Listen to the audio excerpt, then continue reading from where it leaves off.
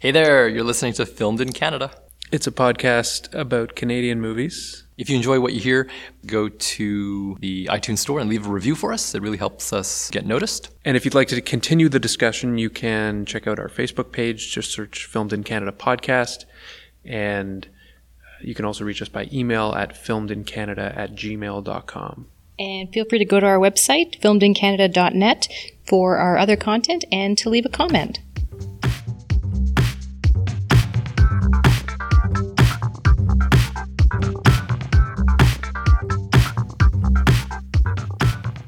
Thanks for tuning in again.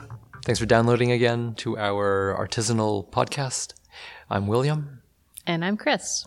And we're going to record this at the end of 2018. How was 2018 for you, Chris? It was a hell of a year. It went very, very quickly. Indeed, I would concur. I felt it went quick as well. Quick and eventful. Can I acknowledge that you have brought a new podcaster to be into the world? Yeah, if you may, yeah. So I mean, congratulations. I think for a time, I think the dozens of listeners may have noticed that I was a little bit less active. You and Alexander were taken over during the Film Fest period and all that, because my wife and I had to spend some time welcoming Savannah into our lives. Congratulations on your baby podcaster. Yeah, so we're definitely happy to have Anastasia with us, and she has we've traded sleep for joy. I guess you'll catch up in 17 or 18 years, I think. That's right. Yeah. But first, we have to get through the sleepless period, and luckily, have you thought about putting our podcast on to help her sleep? She does a lot of crying already. I'm not sure if this would contribute to it or ease it. But it'll be helpful actually when she can look this up on the archive that is the internet, since nothing dies on the internet.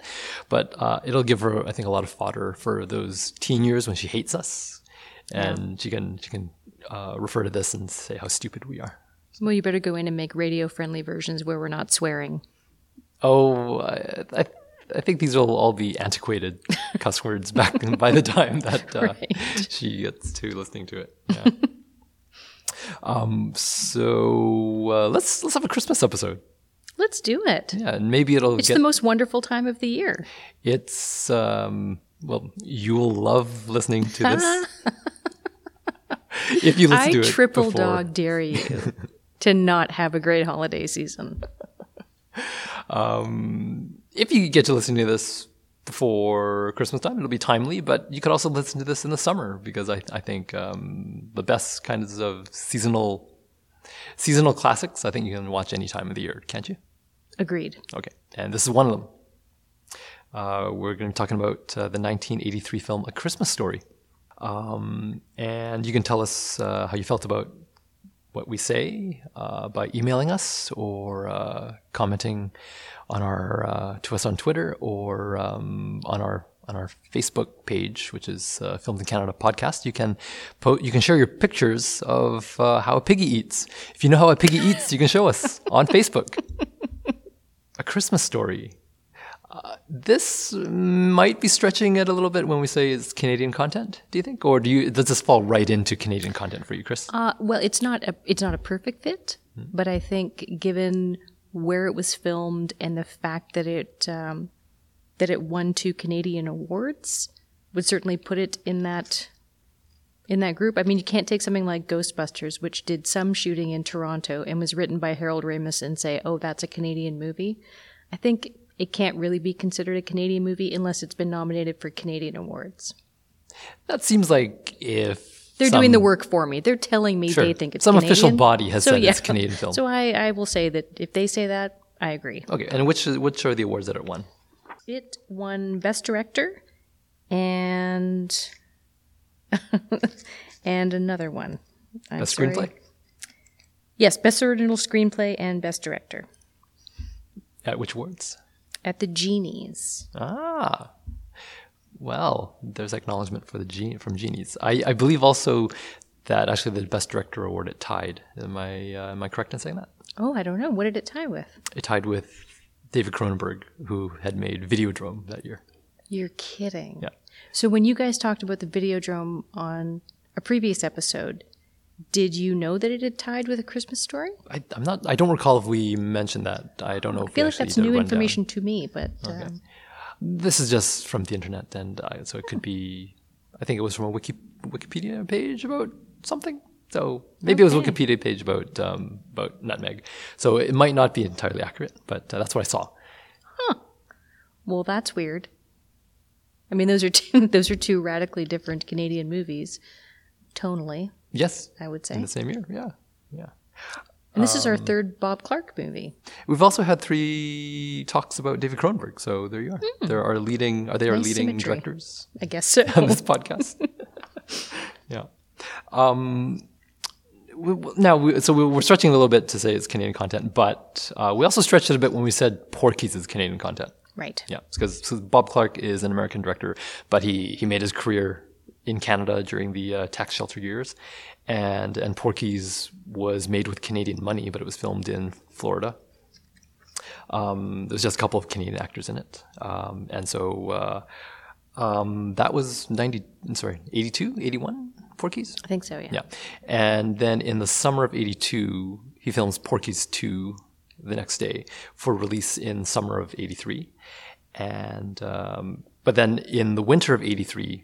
He films A Christmas Story for release in November of '83. So this one is like really on the fast track, it seems. Right. So maybe the success of Porky's directly or indirectly lets Bob Clark have the chance to make this movie, A Christmas Story. Because and I notice in the credits there aren't the usual Canadian institutions that are listed. There's no Telefilm or That's NFB. right. So it's distributed by MGM. So maybe because of the success of Porky's, he has the clout to just say, I want to make my kind of movie. And Well, once you've made Porky's, you're an auteur, right? Oh, So for sure. Yeah. Probably like Steven Spielberg, you're one of the only people that get final cut when you've made something Yeah. that's such a great contribution to film history.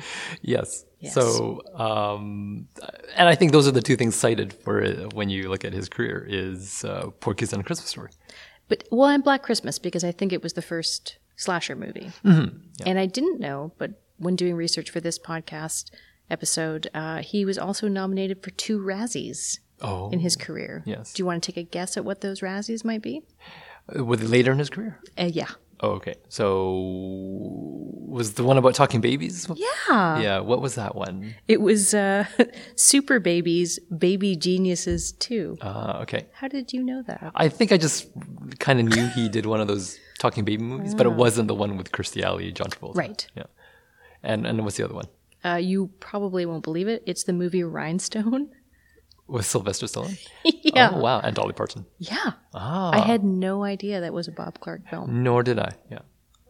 So he, in his later career, he had the clout to have the biggest stars in his movies. Yeah. Yeah. Wow.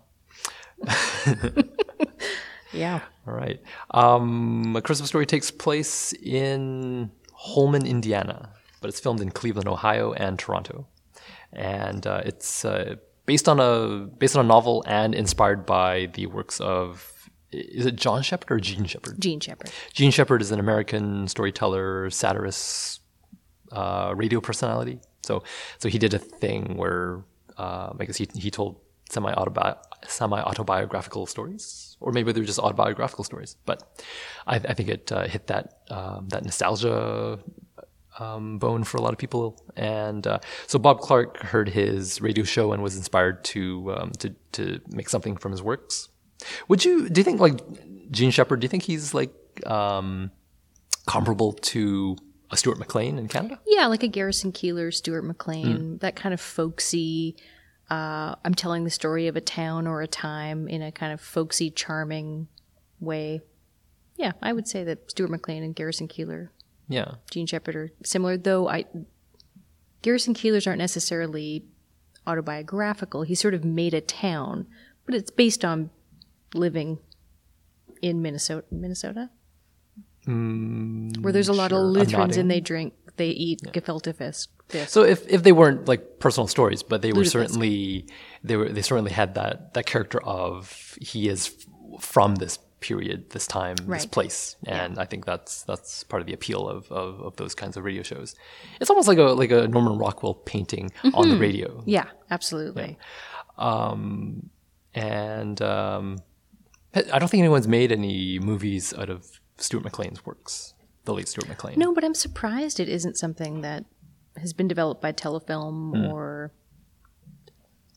some other, Seems overdue. doesn't it? Especially since he's been gone for 2 years. Yeah. Yeah, but with the like we were quick as a culture to lionize Gord Downey. Yeah. So, but Stuart McLean hasn't had that treatment. So Paul Gross is Dave. No. Can't you picture that, though? I can picture that. almost, yeah. Oh, maybe it's in the works. Yeah. Jennifer Daly is Morley. All right. Background of the movie. Did you want to talk about the cast or anything? Or do you Sure. wanna It stars Melinda Dillon, Darren McGavin, and Peter Billingsley plays Ralphie. So the main cast are all Americans again. Yeah. So Melinda Dillon, I think most memorable from Close Encounters. Yep. Of the third kind, just to be specific. Darren McGavin, he was one of the original Darrens on Bewitched, and Peter Billingsley. He was on a show called Real People, and I'm not sure if you remember. It was sort of we didn't have infotainment in the 70s and 80s, but whatever the equivalent would be of a kind of news type show of just sort of folksy things happening around America. And he was one of the little hosts when he was like 8 or 9. Oh, okay. So It was like Skip Stevenson. God, I can't remember who the rest of the people. Byron Allen, Peter Billingsley. yeah. So he totally made a career out of being the child actor and in Hollywood. Yeah. Yeah. I think now he is a producer or something. Yeah, he's part of Vince Vaughn's producing team. So he's one of the producers of F is for Family, now streaming on Netflix. Yeah. I saw one of his recent pictures on the internet, and now he looks kind of like Darren McGavin, I think. Don't you? Did you? I haven't see any seen pictures? Peter Billingsley as a 40-something man. Okay, yeah. But I just thought it was weird that that they cast a kid who turned out to look like the dad. So we don't get into Canadians in the cast until we get a little bit further down the roster. There's Zach Ward is the bully Scott Farkas, and Teddy Moore is the teacher Miss Shields. So they're both from Toronto. Can I say that Scott Farkas's name is so onomatopoetic? I mean, when you say the name Farkas, you can't help but sort of grimace when you say it. And Yeah. then you see Scott Farkas and his yellow eyes and his It's horrible. It's the perfect name for a bully. It's the perfect name. Yeah. So it's sometime in the 40-ish. 40-somethings, and it's a story of Ralphie Parker, I think is that his last name? I think it is. Yeah. Ralphie Parker, who wants a Red Ryder BB gun, Carbine action, 200 shot, range model air rifle with a thing that tells time, thing that tells time, and and compass in the stock. Yeah. and it comes in the stock. But no one wants him to get the BB gun because he'll shoot his eye out. So it's about Christmas being the most important holiday in a kid's life, and all the sort of nostalgia around the most important holiday of the year. I think this is one of those movies that people would call episodic because there's like little mini stories that develop and conclude, right?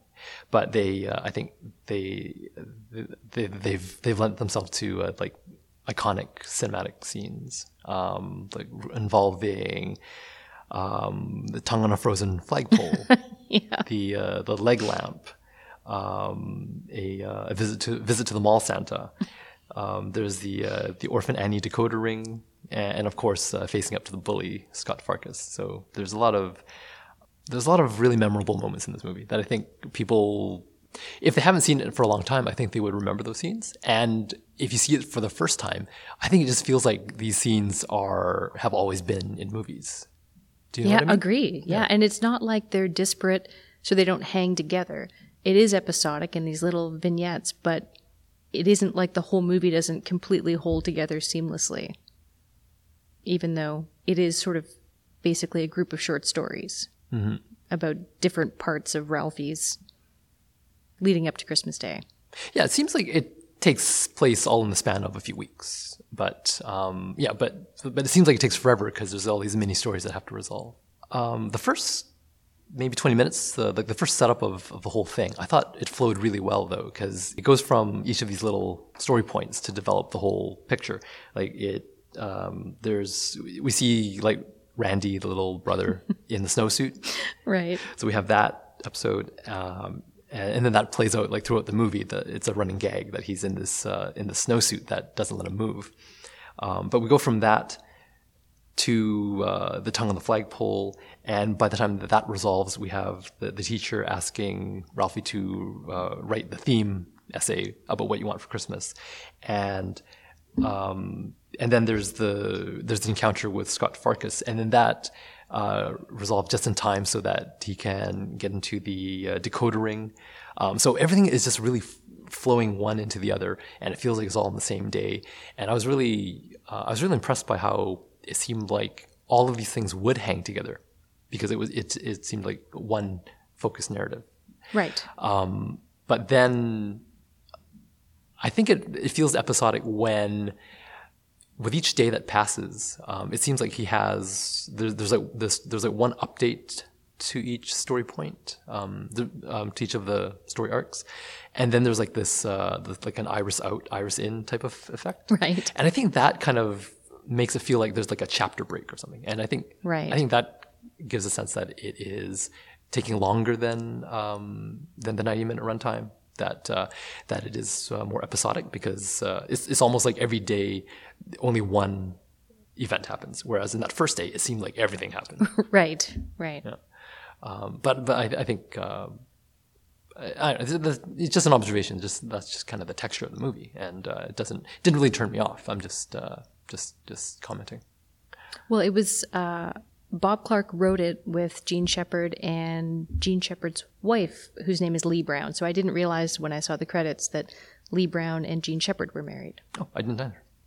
And Bob Clark does a cameo in the movie as the neighbor who, when we see the warm glow of electric sex in the window with the leg lamp, one of his neighbors comes over and starts chatting with him, and that's Bob Clark. Oh.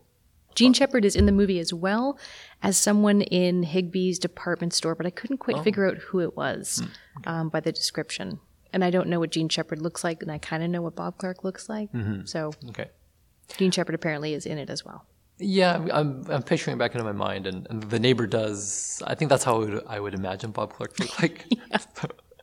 Well, I watched a documentary called Road Trip for Ralphie by two Canadians named Tyler Schwartz and Geordie Schwartz, and they are huge fans of A Christmas Story. So they took over 2 years, made a documentary about finding all the milestones and locations for this movie, including going to Cleveland for the unveiling of A Christmas Story house, which has been preserved in Cleveland, and it's like a little museum that you can walk through, and there's a Red Ryder BB gun, and they've sort of replicated the kitchen as it would look in the movie.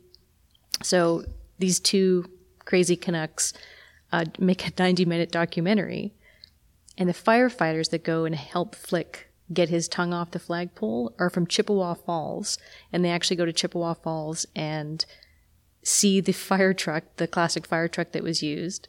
And when they pull into Chippewa Falls, it says, "Welcome to Chippewa Falls, home of James Cameron." Wow. I thought he was from Kapuskasing. I guess he's from Chippewa Falls. Oh, okay. And they go to the school ground in St. Catharines, Ontario, that was the school that Ralphie and Flick and his friends went to as well. Ah. Which is now actually a home for battered women. So it got decommissioned as a school in 2002. Okay. Wow, those are very interesting things. Yeah, these kids are very excited about everything to do with the Christmas Story, so it's pretty low production values, but it's obviously a labor of love for these two amateur filmmakers. Did you find it on YouTube? Or? No, I found it on Prime. Oh, Amazon Prime. Yeah. Okay. I don't have that service, but maybe I'll have to watch it at your place someday. Yeah, it's pretty fun. The name of that documentary again? It's called Road Trip for Ralphie. Another aspect of how pop culture kind of got on the bandwagon a little bit late. One of those companies that like makes different memorabilia for like commemorative whatevers or statues and things for like sports teams or comic book characters. One of those companies made the leg lamp. Aha. And I think it was at that point that I felt like, okay, it's not a cult classic. This is just like a mainstream classic if you're going to make that kind of a prop. Oh, agreed. Yeah. And anyway, I didn't buy it, but I just thought at that point it's just, I think it's accepted as a classic. I think so too. I mean, it was released for American Thanksgiving in 1983, but it didn't do very well at the box office. So I guess like It's a Wonderful Life, which also didn't do very well at the box office, somehow it gained ground. And I don't know if it was through Turner Broadcasting that started airing it 24 hours a day leading up to Christmas, or on Christmas Day it would run it for 24 hours. I can't remember exactly how it got enough traction so that I would see it annually and everyone I knew would see it annually, but I don't think it had that kind of popularity when it came out, and somehow it just got a lot of momentum. And I think it is regarded not as a cult classic, but as a Christmas classic. I think familiarity goes a long way. If it's just that's the thing you see every season on TV. Right. Yeah. I mean, maybe that's how people of a certain generation, we would identify The Sound of Music with Christmas. Yeah, even though it's not a Christmas movie, but all of us watched it as kids every year. Yeah. I didn't watch it until it went on TV. Like I didn't go to theaters to see it initially. No, So- me either. I mean, would it have gotten a big theatrical in Canada for American Thanksgiving? No idea. Yeah, I don't recall. Do you know whatever happened to Randy, the little boy that played Randy? No, I don't know. I don't know either. I was hoping you'd know. Oh, I just didn't get that far. I know, neither did I. Well, then at least I wrote down Randy was played by Ian Petrella. So enjoyed your performance, Ian, but I didn't do any further research on what you got up to. Email us and tell us. There's certain elements of the movie that, I mean, I think reflect what it was like to grow up in Cleveland in the 1940s, but I like that his parents had separate beds, kind of like the Dick Van Dyke Show and the Lucille Ball Show, where they had separate beds from their spouses. And the food that they ate was just the beigest food. Like, it seemed like Mom was always serving meatloaf, mashed potatoes, white bread, and butter.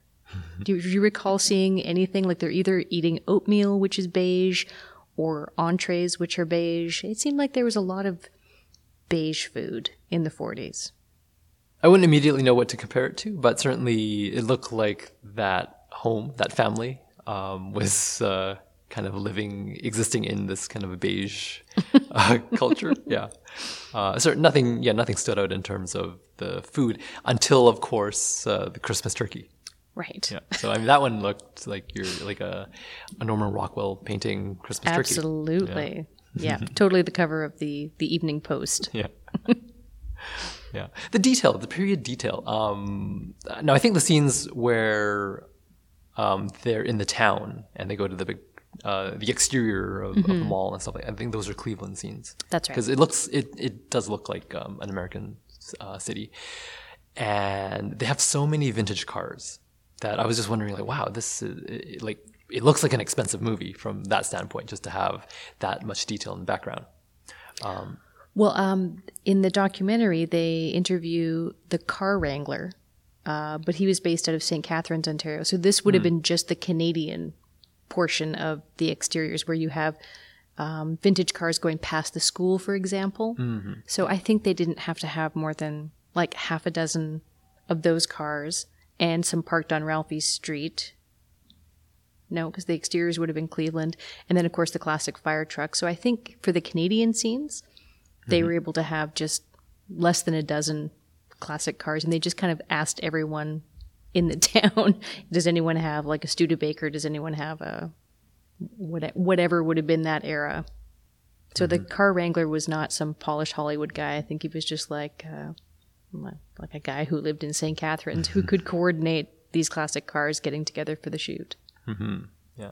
And there's also, like, it feels like there's a distinction between the neighborhood where Ralphie lives and then the city portion where the department store is. Yes, definitely. So, yeah, for that night scene where they're out watching the Santa Claus parade, apparently they had 800 extras, and it was Sub-Zero. So must have been pretty cold for those extras to be out there for what I would assume would be like 12 to 14 hours of shooting. I wonder if they got a real, if they just happened to be there during a parade or if they staged That's a really the parade. good question. I don't know. Yeah. It was filmed in February, March of 1983. Then they would have had to stage their own parade. I guess they would have to stage their own parade. Okay. Yeah. I was thinking of nostalgia watching the movie because that's a word that comes up a lot when people talk about this movie. Except I don't have any experience myself of growing up in the 40s. Right. But I understand. But I can understand that feeling because it's not about. For me, nostalgia is not about wanting to extend your experience of a certain time necessarily. It's about wanting to. It's about remembering what it was when something was new. So I identify with the moments that Ralphie experiences, even if I didn't experience them in the same context that Ralphie experienced them. For example, I think the first time I watched the movie, the scene that really spoke to me was when he says fudge. But it wasn't fudge. Yeah. Right? That's a scene that I identify with. I know that I remember that moment in my life when I said the mother of all words and my parents heard it and then they gave me shit about it, right? So in terms of nostalgia, I remember being of that age and going through that experience with your parents. And you were afraid of your dad. Do you remember when we used to be afraid of our dads? Because they hit us? Well, yeah. Like when your mom said, wait till your dad gets home. Yeah. That scared the shit out of you. Because when your dad got home, shit was going to get real. Right. Do you think any young person, little person today is afraid of their dad? I don't think so. Only if they're cutting off their cell phone bill. That's right. So it was definitely a different time. Yeah. And what you talk about, the firsts, when Ralphie decodes Orphan Annie's message and it ends up, I hope I'm not spoiling this for anyone, it says, be sure to drink your Ovaltine. And he actually says, son of a bitch. Because it's that loss of innocence. Like, what? This is just a marketing thing? I'm supposed to be like a super spy. I'm supposed to be helping the world by decoding this. I'm part of this elite group. And all it is a lousy commercial. So we've all had that moment where our first sort of loss of innocence to be confronted by something that is not what we expected it to be. Like when you bought those sea monkeys from the back of the comic books, and you're like, it's not really like a mom and a dad and kids. They're just brine shrimp. It's not that interesting. Was there any other scenes in the movie that spoke to you personally? I did love the F word scene so much. Ralphie says, my father worked in profanity the way other artists worked in oil, which I love the dad fighting with the furnace. I thought that was hilarious. The Easter Bunny outfit from Aunt Clara. So good. And I like the tenderness of when Ralphie loses his mind and beats up Scott Farkus because he's just had a really shitty day, because I think he got a C+ on his essay and he just was feeling low, and Scott Farkus ends up being the object of his wrath. And when his mom pulls him off and he just looks at her and bursts into tears, there was something just so authentic and lovely about that moment. And she just seemed like the best movie mom ever. washing his face, putting a cold washcloth in the back of his neck and saying, "Go lay down." Yeah, yeah. And you know she won't give up if he gets abducted by aliens. That's right. She's already proven she's an amazing mom. Yeah. I think Peter Billingsley's performance is really good. I mean, Agreed. yeah. Yeah, I think it really strikes the right note of this kid who is just on the verge of being a little bit more aware of his world, but the loss of innocence is that, as you said, that's really what he captures. And I love the moment when, after he pretends that he got hit by an icicle, Yeah. and he turns to the camera with that look like, yes, I got away with it. And I like how the mom, again, being the best movie mom ever, doesn't throw him under the bus. She just sort of, while she's slopping mashed potatoes onto everyone's plate, just says, "Ralphie got into a fight today," without it being something that Dad's going to give him the strap for. So, just such a tender mom. Chris, do you feel the movie is dated, if people were to label it as a dated movie? Or is it more timeless? Or is it more just like a thing that exists as... like you mentioned, It's a Wonderful Life. No one would ever mistake It's a Wonderful Life for a contemporary movie. But no one would ever hold it against it for being set in its time period. And we just accept it as that's when that story happens, right? And I think that's true of A Christmas Story. I haven't heard any calls for people to update it. But maybe I'm not paying attention to the right things. And I hope nobody does. I hope nobody does as well. So there's a couple of things that I thought really make it feel like it is both a movie set in the 40s, but also a movie made in the 80s. And I mentioned before, like there's that iris transition effect. I mean, that has been used since silent films. Yeah, and that really makes it feel kind of old timey. Absolutely. Yeah. There's also like that really that gauzy, very soft kind of looking lens. Like when he's sort of daydreaming about something romantic, like when he thinks the teacher's going to give him an A+++++, and it gets that sort of Vaseline lens. Yeah, like the edges of the screen are really fuzzy, and you can just kind of see through the middle. Yeah, there's like, that look I think isn't done anymore. No. Yeah, and then there's the use of music. They only use Christmas carols, and that's diegetic in the movie. And then they use classical music for non-diegetic music. Oh, yeah, right? Good. Yeah.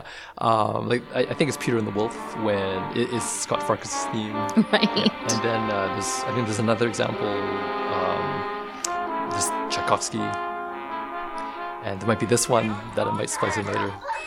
But these are things that while if you're watching it as a kid, you don't know exactly what it's from, that it's from Swan Lake or it's from whatever. Right.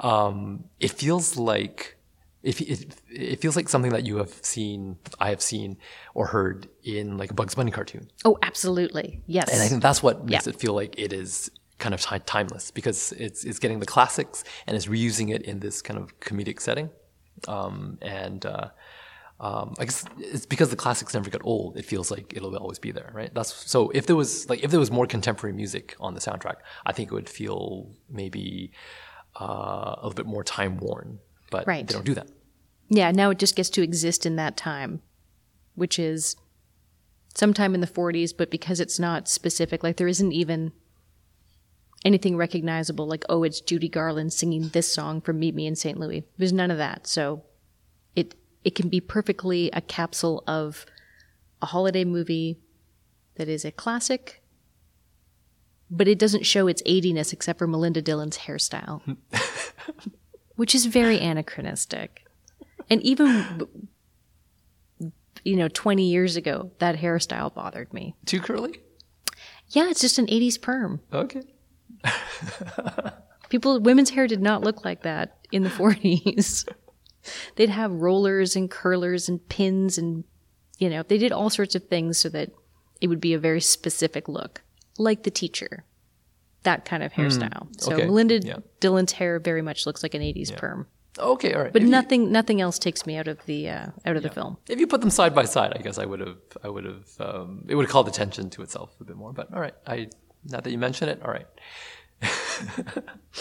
Sorry, is that now a loss of innocence for you? Yes, I'll never look at 80s perms the same way. Nor should you. It's really a crime. The Mall Santa. I think it was actually Roger Ebert in his original review. He said it was one of the greatest Mall Santa scenes in history of the movies, and it's a good one. It's a really good one. Maybe the scariest Mall Santa in a movie. Ho ho ho! Yeah, and the elves are terrifying. Come on, kid. Paul and I love the little kid who wears the aviator, the sort of the pilot's leather cap, and turns to Ralphie and says, "I like the Tin Man. Yeah, I like the Wizard of Oz. I like Santa." There's something so perfect about that kid, and Ralphie just doesn't have any time for him. I'm kind of busy here. Can you leave us alone? Yeah. Weird that when they get to the city and the parade and all that, there is so much Wizard of Oz. Yeah. Was it because it was the biggest thing to happen to motion pictures, essentially? Oh, I mean, okay, it came out right. in 1939, along Yeah. with Gone with the Wind. And I think it was just, no one had ever seen like that kind of, movie go from black and white to this very saturated color, and it was a musical. So I think it was just like the biggest. It would have been a phenomenon. I think it would be a blockbuster. Right. Like we would have Darth Vader and stormtroopers in all of our holiday parades now. Yeah. Right. I didn't make that connection, but you're right. Okay, so that's another cue to date the movie, Right. the setting of the movie. Right. Okay. Right. Yeah. Do you want to talk about fa-ra-ra-ra-ra-ra-ra? Do I want to talk about it? Yeah, I guess we have to talk about it. Do we have to? Well, I think we do. I was with family on the weekend, and I said I had just watched it in anticipation of this episode, and my family has seen it 100 times as well. And we said, why doesn't it run for 24 hours anymore? And their suggestion was, maybe because it's racist at the end. And I felt a little defensive about that. Okay. All right. I don't know. I mean, oh boy, sevens of people are going to get very upset about this podcast. It's so ridiculous and comic that it doesn't feel in the least mean-spirited. So No, I don't think it is. I choose to just think it's just it's a comedy punchline, Yeah. delivered in a specific way, but We're talking about the scene just in case there's someone listening who hasn't seen this movie. So the family goes for Christmas dinner at a Chinese restaurant, and it's like a very stereotypical American Chinese restaurant, or however you want to describe it. I mean, for example, the name of the restaurant is like Chop Suey Restaurant or something like that. Something generically Chinese in that Right. in that regard. And it's like Chop Suey Palace or something like that. And so the team of waiters come out and they try to sing a Christmas carol, but because they pronounce their L's like R's and R's like L's, it doesn't sound right. But like the restaurant manager, he tries to correct them. He says like, no, start over. It should sound like this. Right. So it's not that they just don't know better. It's really commenting on the fact that they have an accent. Right. So I think it's funny. I do too. Yeah, and I don't think it's racist. I think it's a joke that points at a difference in cultures, right? But I don't think it's mean. I think it's funny in the way that I think like Short Round's accent in Indiana Jones and Temple of Doom is funny, right? Right. Yeah. So I don't think Short Round is racist. Do you think Short Round is racist? There's other things very racist about that movie, but I don't Yeah. think it's Short Round. Yeah, I don't think it's Short Round. I think there's other elements that might Okay. be. Yeah.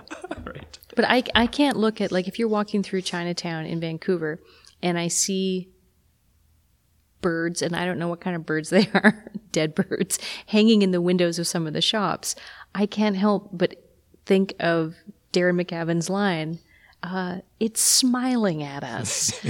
Because, the places that I grocery shop, a head is generally not attached to the bird body. And so when I see a bird head, I can't help but think of the last scene in A Christmas Story. And I think my barbecue duck is almost ready, so we should wrap this up. Well, I'd like to say be sure to drink your Ovaltine. And again, I triple dog dare you to have a very merry holiday season. Oh, thanks, Chris. But before we get there, we need to give this a ranking or a rating. We have to compare it with. Would it be another Bob Clark movie or would it be another holiday movie? I think a holiday movie. What else do you watch at Christmas time? I watch It's a Wonderful Life, the Alistair Sim Christmas Carol. I just put a hold on, at the library, Preston Sturges' Christmas in July, which I've seen and I love. And then, even though it's not Christmas themed, we watch Best Years of Our Lives every year. Okay. So I'd say, I guess, It's a Wonderful Life and A Christmas Carol are the standards that we do not go a calendar year without seeing. Okay. Well, then, how about A Christmas Carol? Okay. All right. So, just because I think It's a Wonderful Life is kind of dark, don't you think? Yeah. Yeah. Okay. How about A Christmas Carol? Yeah. All right. How do these compare? I would say they're equally excellent. Are they on par with each other? Yep. I do think so. Wow. Yep. Okay. All right. That's high praise from Chris, who loves Christmas. No? You don't? No, not really. Okay. So I think they're really close too, in terms of like really solid, now classic holiday fare. So this is A Christmas Carol -1 equals A Christmas Story. Yeah. I appreciate that it's a Christmas comedy that isn't vulgar like the Griswolds. And most Christmas stories would be earnest or dark. So it's nice that this is actually a Christmas comedy that tickles your nostalgia bone and is also got great comic timing and makes you laugh. Well said. Okay. Merry Christmas, Chris. And, Happy holidays, William. And we hope you'll listen again next year. Yeah, see you next year.